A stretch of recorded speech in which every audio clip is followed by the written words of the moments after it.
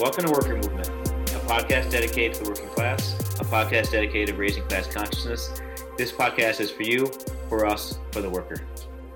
On our previous episode, we talked about central planning, what it is, and we really just got to the point where we need to centrally plan stuff because it's more efficient. And we hinted at what is necessary in order to begin central planning. So we're going to use the bread example again, and we're going to start by saying we have a quota. We need to produce, we're going to enforce a quota on the amount of bread that needs to be produced each year to feed the entire world. So the entire population of the world is roughly 7 billion people. And we're going to simplify this and say that we need 700 billion loaves of bread. I have no idea how many loaves of bread feed people and whatever, but we're going to say it's roughly 2 loaves a week. Kind of an arbitrary example, but it's on the rough order of magnitude. So what would need to happen in order to produce 700 billion loaves of bread? Right now, in this world, what we really have to do, and this is where the concept of central planning really takes off, is where are we at our current level? And we don't know that because we're not actually given real numbers. So number one, we have to actually audit what we're producing because there's no way to even audit it right now because the numbers are hidden behind sales numbers and nonsense like that. Quite frankly, let's say that we're making 2/3 number we have to make. Well, now it becomes a game of efficiencies and scaling. You cannot scale, let's say, from 500 billion loaves to 700 billion loaves overnight. It's the same problem we saw during the COVID shock where you can't make toilet paper of consumer quality overnight because the machines were designed for, commercial quality. No one went to work. There's no reason to have 1-ply toilet paper. Everybody wants 2-ply or 8-ply or whatever the hell it is at your house. So now it becomes, that resource dependency on can you find the farmland required to begin growing wheat? Because that's probably your number one constraint. I don't know. What do you think? Is that the number one constraint you think? Yeah, it's defining what the inputs are. It really is. Yep. And if our goal is to do this as efficiently as possible, which is the goal of central planning, and that's what we defined it as on the previous episode, we need to determine how much of each input we need. And I think the biggest bottleneck in all of this is the farmland. How many acres of land do we need to produce the flour that goes into the bread? So what does that planning look like? Yeah, so if we want to take a look at this, I mean, we could actually scale this, quite honestly, as we just knew the amount of pounds needed for a flour per bread.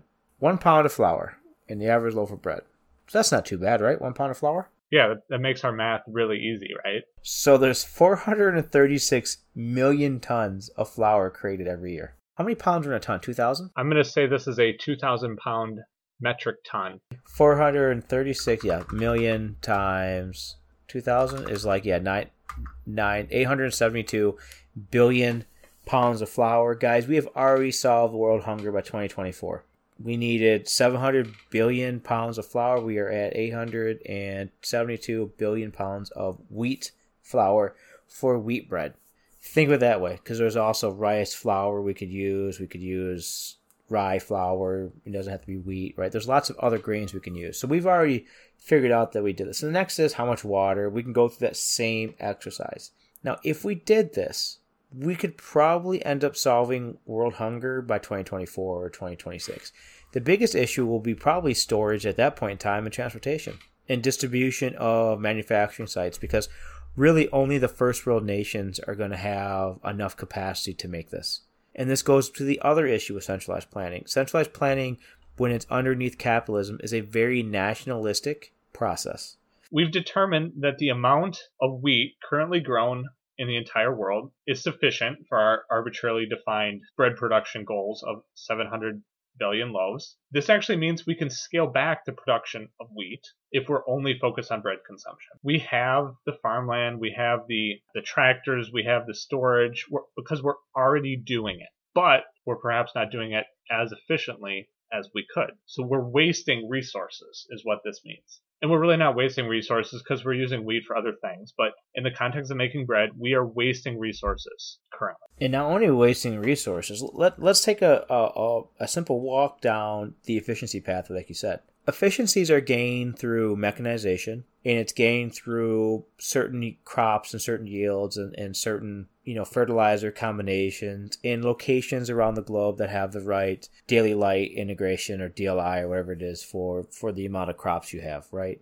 The soil is just right, the irrigation's right, the tiling is right, blah, blah, blah. There's a lot of stuff there. So what farmers do you think are actually growing efficient? Do you think it's the small farmers, or do you think it's the large farmers at this point in time? Well, I think efficiency is a relative concept because they're growing what is most profitable for them based on their local conditions. So this gets down a little bit into the material conditions of the farmer. If I have a plot of land in a given location, it might be more profitable to grow, let's say, soybeans because they're more expensive on the international market. But based on where I am currently, it's more expensive for me to grow soybeans and transport them to somebody that will buy them than it is to grow some other crop that is actually less valuable on the open market. So instead of growing soybeans, which has a higher, price, I grow something else because it has a higher price to me personally. So from that perspective, farming is individualistically efficient because you're optimizing your own stake, but you're not necessarily optimizing the stake of the entire system. That's a good point because remember, most farms are grown in cooperatives so that they can help the community grow and take the risk together, because for some reason farmers are socialists when it comes to growing, but not necessarily to social policies. It's not to go on a weird side tangent, it's just a weird mentality. Everything from milk, corn, soybean, all the commodity foods are all going to be in some sort of cooperative in which they're going to share the grain, share the milk, share whatever they have in order to make the costs very uniform across every farm. It also means they can share equipment and they can make it efficient within the context and the constructs of their own community. Now, that being said, that means that they are already essentially planning at the local level. What's missing, though, is the next barrier, which is the more larger region of control or the larger region of direction in which the state or the larger entity comes in and says, we need you to increase production of wheat by 10% and decrease the production of soy by 8%. We're missing that initiative. But what's been driving it now is what you said, which is the free market, which is terribly inefficient because there's phase delay between what the market says it wants and what the farmers can deliver. And so you see the crops having volatility in prices, not necessarily based on production, but more based on what the quote-unquote market wants at that time. And then the farmers attempt to get on cycles that they've used historically to get the best prices, which doesn't actually mean that they've predicted the future. It just means that they're responding to the past instead of responding to the forecast in the future. So in some ways, the existing agricultural industry is created around these patterns, and these patterns are rooted in ensuring prices are sufficient to precipitate future profits in some way, shape, or form. And really, there's no reason for this estimation to occur in order to respond to market prices, I guess. It's a very weird feedback loop that perpetuates itself. So because I farm and because I'm profitable, I'm going to keep farming in the same way that is profitable. And it has nothing to do with efficiency. And this can be solved by central planning by saying, I want to do what's efficient. I don't want to do what's profitable. So getting back to our example, we need to grow 700 billion pounds of flour. We have the farmland to do this, and we don't necessarily need to over-allocate farmland to grow wheat because we should be able to grow 700 billion pounds of flour on a defined area of land. And so what central planning would do is say, you're going to grow wheat, you're going to grow wheat, you're going to grow wheat, and basically parcel out land mass in some system. We're not necessarily prescribing what it is. It doesn't have to be somebody shows up at your door and says you're going to grow wheat. It can be in this state, we need 10,000 people to grow wheat on 100,000 acres, or whatever the numbers are. I'm just making them up. And based on locality and based on your resources and based on how your co-op's set up and your equipment, you can determine how you most efficiently want to grow the wheat that is needed to meet the quota. It's efficient, it's centrally planned, and it's not authoritarian, which is, I think, a key piece of central planning that people latch onto is that, the USSR did it. It's authoritarian. No, it's an economic model for allocating resources, and it's efficient, and that's the point. We bring up the USSR, and they were one of the first countries to attempt it, and they made a lot of errors attempting it because at that point in time, it was mostly theory they're trying to carry out. One of the things that we see that's great about centralized planning, or at least the local portion of this, is that the local population, the cooperative, even the larger communities, the consortiums, the different growing groups that are out there. It's a community of individuals who understand what's going on, understand their area of land, and understand what they can do, which means that the local first and then bubbling up mentality still works in a centralized planning, because if we as in the country or we as in the region come out and say, we need X amount of wheat and corn or whatever, that's when the locals can say, yeah, we can handle that. Or nobody in our area has the equipment to do corn, because as we know, it takes very specialized equipment to do things in bulk, right? And we're not even talking about things like orchards, which takes years to grow, or berry fields, which take special climates and years for the first berry to come out, or chickens or cows or whatever it happens to be, right? But there is enough farmland and enough individuals and people to get this done. It just needs to have a centralized authority to reduce the waste that we have, because we have these bullshit neoliberal ideas like feeding children or feeding America, whatever it is. Like they're going to partner with large grocery chains in order to take the food that you're going to throw away and then give them to poor people, right? Or you can buy this frozen meal and we'll donate 1 nickel or something nuts to this shithole chain, in which they rely on the donations of the working class in order to feed the working class, which is absolutely bullshit. We should rely on the working class to feed the working class, not through money, but through the labor and hard work of the working class. Once we have plots of land allocated to grow our wheat, we have to consistently grow wheat.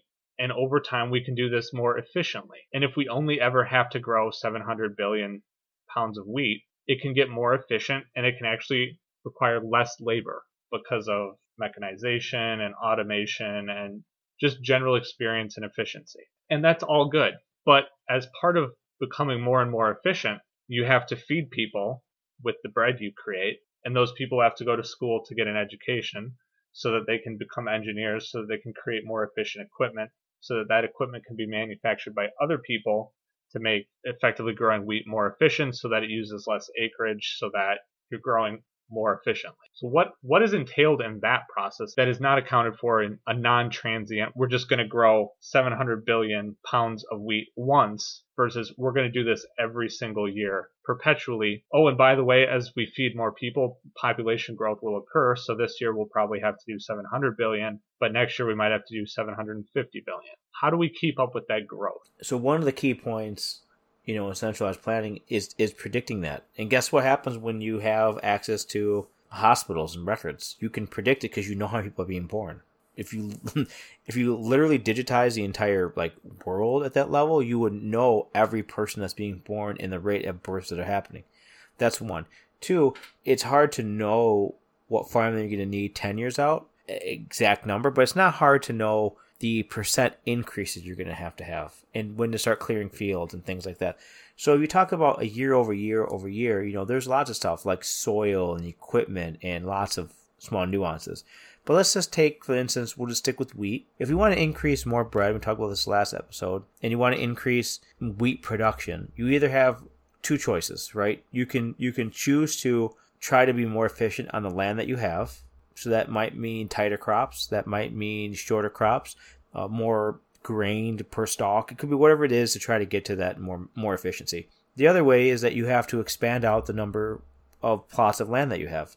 And if that's the case, and you have to distribute the amount of farms that you now have an infrastructure issue where you have to increase the amount of irrigation, the supply chains to get the fertilizers out to those locations, the number of tractors you get out, the number of people that are actually trained to farm, the mechanization portion of it. So let's talk about then that deep dive then into irrigation or in tractors, because they require steel. So that's another resource you have to actually account for, because if you have to increase the amount of wells and then pump wells in that area for irrigation, you have to then increase the number of potential drill machines, which cost steel. You have to increase the number of sleeves or piping that you would put in the ground in the pump area. Specialized pumping to pump the water out. The piping that you see that goes around the cool little circle that makes those little circular, wheel marks, you need that to pump out whatever that's called, the irrigation itself. And then you need the tractors to do it. So you need the steel to come over in order to make more tractors. There was actually a shortage of steel a couple of years ago. I think people remember that, where steel went through the roof. And Caterpillar could not get enough steel in to fulfill orders. John Deere could not get enough steel in to supply anybody. And that's because you had other countries competing for the steel. You had China competing for the same steel that we wanted to bring over the United States to make because it was cheaper for them to take our crushed vehicles and make steel there than it was the United States. They're now competing for it because they're having economic growth. So it's a crazy feedback loop that means that even in the free market where it's, I guess, this liberal idea that it happens and it'll adjust, you can't actually plan for the future because you don't know what the future is and what the future needs because you're not tracking and it's not centrally planned. So again, if you wanted to grow from, let's say, 1 field to 2 fields, you get to double the capacity of the farmer and the water and the tractor and the fertilizer and everything you think you need to grow, you double that capacity. And if you want to go from 2 to 4, you're doubling again. Now there is tribal knowledge gain and things like that and efficiencies that way, like you said earlier. But at the end of the day, you still have to have the infrastructure in place. And that feedback loop needs to be centrally planned, or we end up with these crazy swings in things of value because the commodities are basically unstable. It's a metastable at any one point in time in which any small bump to the system can cause it to collapse on itself. So the short takeaway is that in order to grow more wheat, you actually have to mine and produce more steel. Those two commodities are directly linked together. And this is the giant system that we're talking about, where in order to grow more wheat, you have to make more steel. And in order to make more steel, you have to have more mining. And then in order to make people mining, you have to grow more bread because the people doing the mining are eating bread. So it's an interconnected feedback loop. And the inputs define the outputs, and the outputs loop back around to the inputs. So this is like your classic definitional feedback loop. And we're simplifying this to a phenomenal degree because this feedback loop is not solvable in a closed form. So what does that mean? A closed form solution means that at the end, you're going to have a number like 15 because you know all the inputs and outputs. This is actually a very open-ended problem. There's a lot of non-linearity in between a lot of these functions, which means that you have the inability to get to an actual answer. You have more of the ability to get to a, let's say, a function or like an empirically driven answer. It's hard to talk about this without going into math. Go into math. Okay. All right.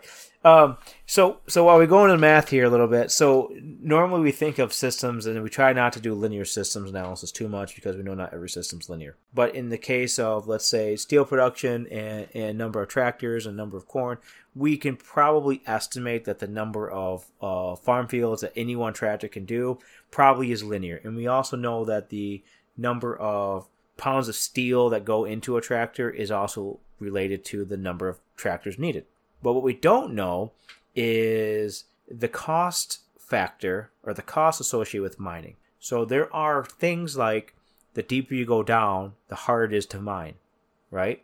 So we don't know what that cost is. So there is no way for us to get a closed form solution on this because that's a very non-linear relationship that requires iteration and requires boundary conditions that may not be actually fixed at any one time. So as new mines open up, now the cost goes down because it's easier to mine. But maybe as demand goes up, it costs more energy to mine and more miners and more problems, more accidents and more equipment machines. And that also means we need more drilling machines and things that go into mining and big trucks to move the ore around. So it's not necessarily a very linear function because at some point in time, you need another dump truck. So as you begin to grind more out, you need to make more dump trucks. Well, that directly competes with the number of tractors. So it's basically a minimization problem in which you're trying to come to basically a minimal solution that has slopes and meta solutions everywhere. And any one of these could be correct. It could be that you don't want to mine anymore so that you can only make so many tractors, so you can only grow 12. But you may say, I can live with the greater cost function on my mine, so I'm able to actually drive the mines harder, so now I get to another solution.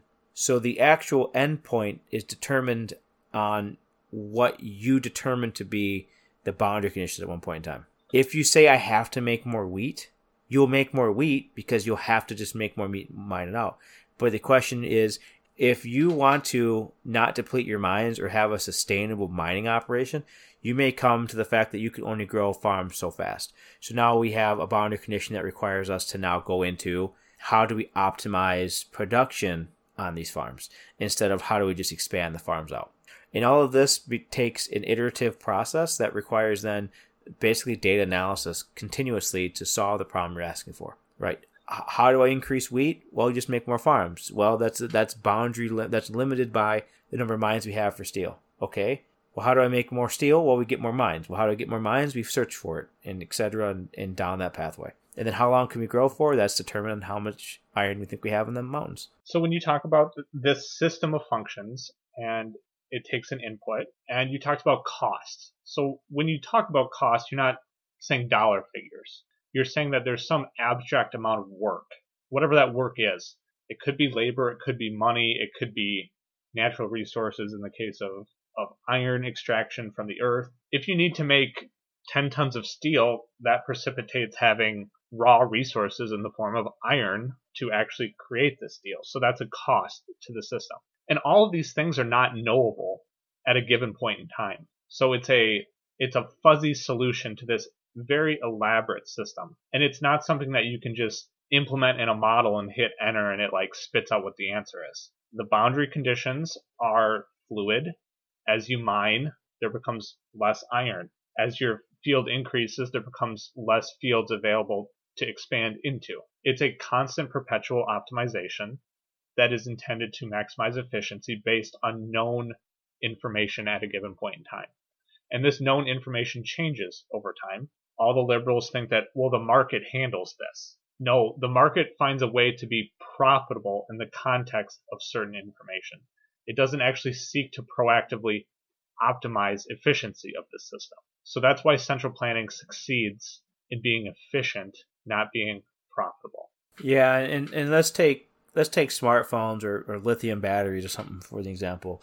At the current market rate before the Bolivian coup, lithium was not profitable for like electric car companies. It took exploitation in order for the market to drive down the cost to get to the efficiency, quote unquote, that they needed to sell it to average consumers. For an electric vehicle that has a scumbag that runs the company. At some point in time, if the electric vehicle is the answer, let's say that that's the answer. We have to get to electric vehicles because we have to have centralized energy production that distributes energy out.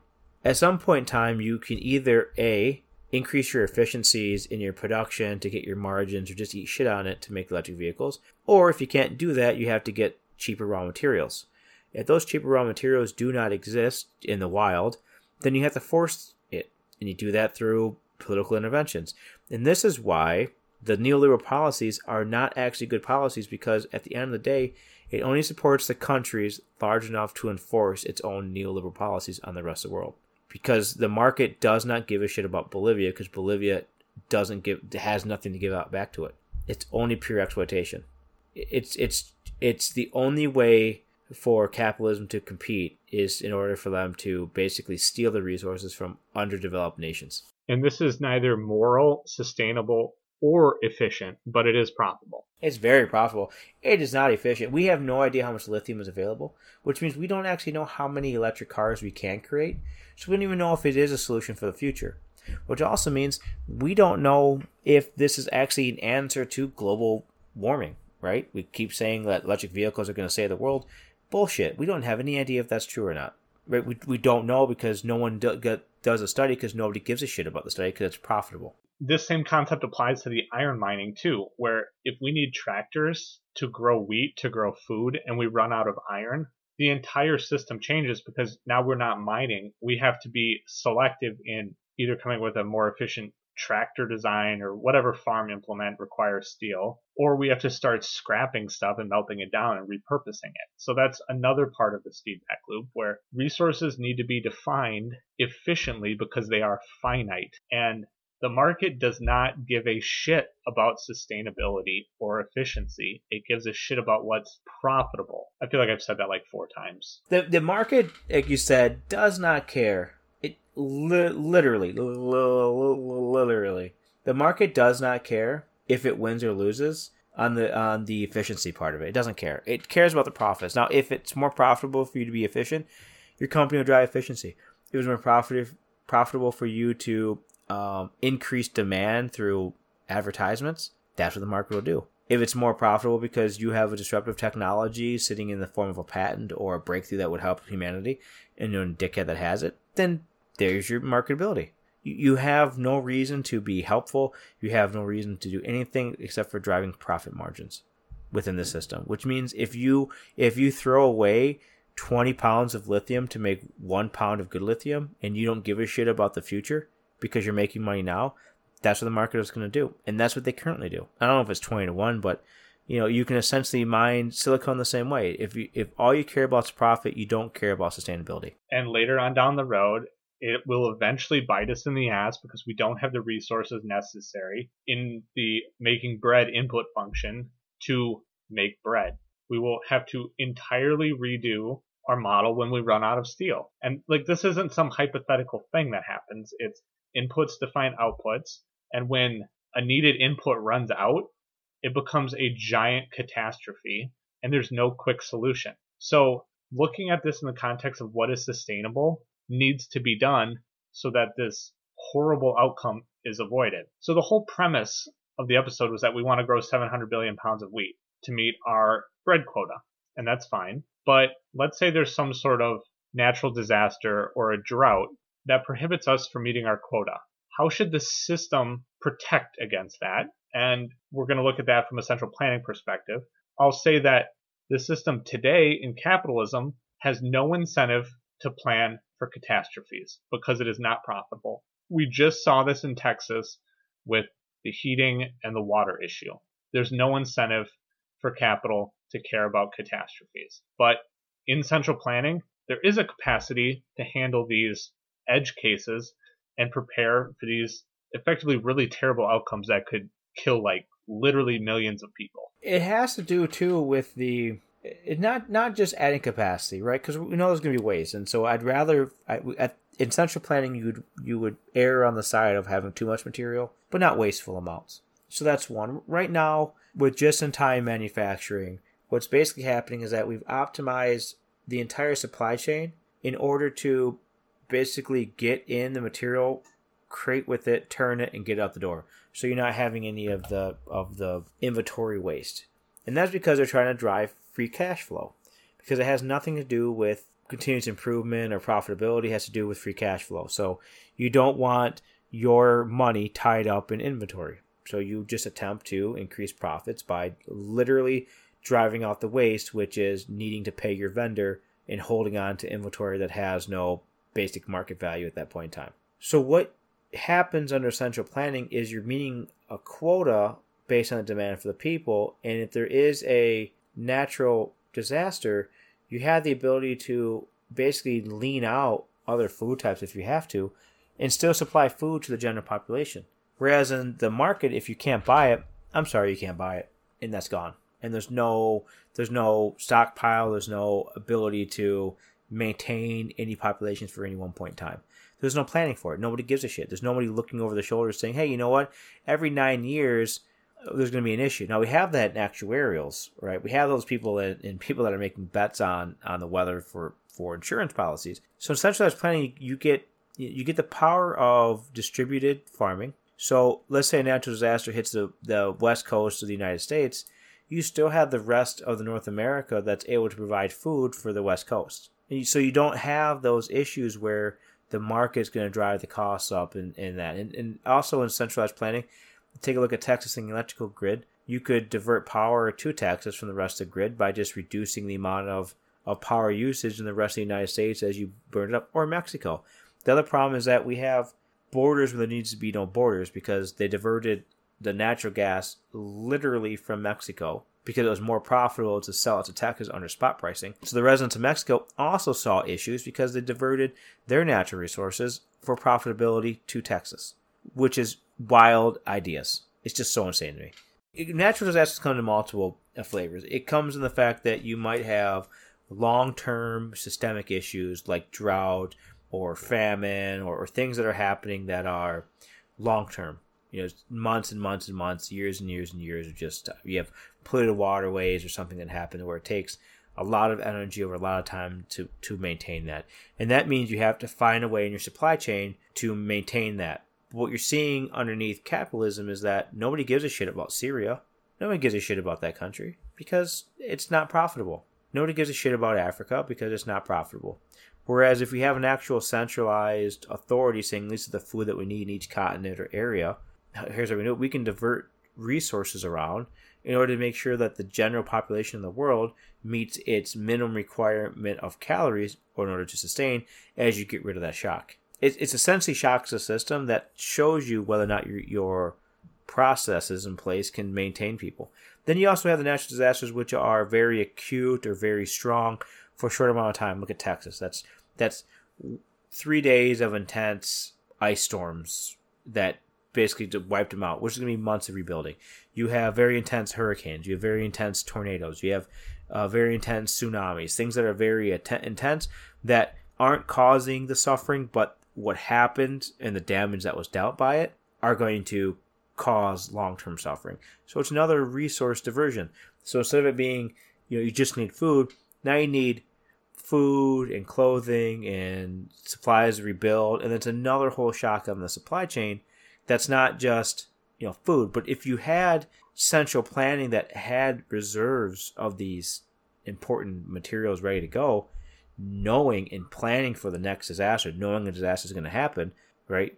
We have major floods, we have major hurricanes every year. If you have an overarching leadership that's ready to go for this, you can protect, stave off, and hopefully reduce the amount of suffering in the world from the fact that you have a central authority that can move around all the pieces it needs from country to country, place to place, to basically alleviate that short-term suffering. So the very premise that when Texas was hit with an ice storm, that from an actuarial perspective was statistically likely to happen in some 100-year time frame or something like that, you had spot prices of natural gas increasing from roughly $3 to $20. That is the literal definition of a market inefficiency. In central planning, an ice storm in Texas would in no way, shape, or form affect anybody else. We would simply divert existing resources that were accounted for by some statistical metric that says, hey, this year in the winter, we're likely to have some shock to the system that represents a 1% decrease in natural gas efficiency or something, so we better stockpile 1%. We're going to stockpile something. We're going to preemptively plan to address a statistical risk. And the market does not do that, which is why spot prices increase from $3 to $20. There's no incentive for the market to do that, but there is an incentive in central planning to be efficient by preemptively planning for these known risks. It's all risk planning. And yes, the futures market for natural gas has futures, and you can buy derivatives, and all that's risk, and you can model it, and blah, blah, blah, blah, blah, blah, blah. Well, there were people in Texas that literally didn't have power, so all of the risk modeling through financial instruments literally doesn't help humans. So who gives a shit? Literally doesn't matter. I cannot take a derivative printed off on a piece of paper and heat my house. That does not in any way, shape, or form help me. It's not real. It's not a real thing. A derivative is not a real thing. You don't get a tank of gas. That's not how it works. And so this emphasis on these financial instruments that are proxies for risk and proxies for future work at some future date, it's all an inefficiency that harms actual people. And if you were to simply say, as a value statement, I want to ensure that the natural gas market is efficient by stockpiling some percentage and having a centrally planned system in place so that when these shocks happen, people would not literally freeze to death. It's efficient, and there's a value statement. Now, I don't think the U.S. is prepared to make any sort of value statement about actually wanting to help people, but from an economic perspective, central planning is more efficient. It just is. So this efficiency and this risk reduction is part of the input-outputs model, and it's part of, well, we're going to need more steel, but let's have a little bit of a cushion, so we'll produce 2% more, and in the event that iron dries up, we have a little bit of cushion to deal with things. That is something that should be accounted for, and it's not presently in our current profit-driven economy. Same with fires. Let's say your field burns down. Okay, you have a reduction in the amount of wheat that's produced, which means you need to hire a fire department, which means the fire department needs to take some steel to have its fire engines and its hoses and its fire hydrants and its high-pressure piping, whatever. That's a risk that requires resources, but the risk mitigates much larger risks later on. And minimizing risk is not something that capital wants to incur because it's not profitable. In the natural gas example, by not mitigating risk, the people that had natural gas were able to profit on it by selling it at $20 spot price. They literally made money by not mitigating risks.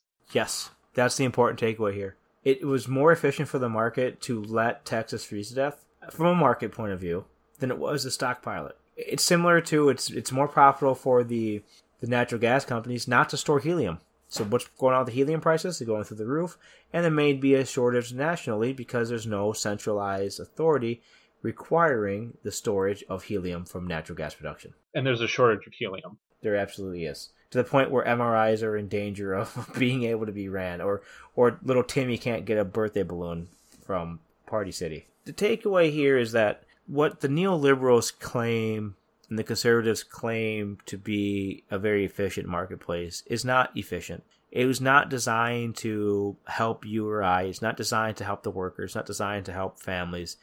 It's designed to increase the profitability of a company and its products. And it's designed to basically trade your security for profitability.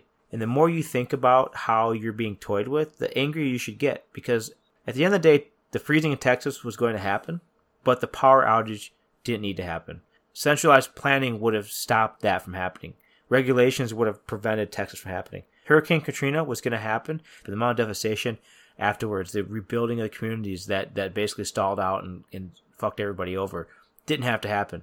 You don't have to have people starving to death and rooting through dumpsters in order to get food because they don't have a job because they're not getting paid enough through Uber. Literal centralized planning is designed to maximize the efficiency of productions and maximize the standard of living for the bulk majority of the world. For future episodes and to learn more about the worker movement, join us at workermovement.com.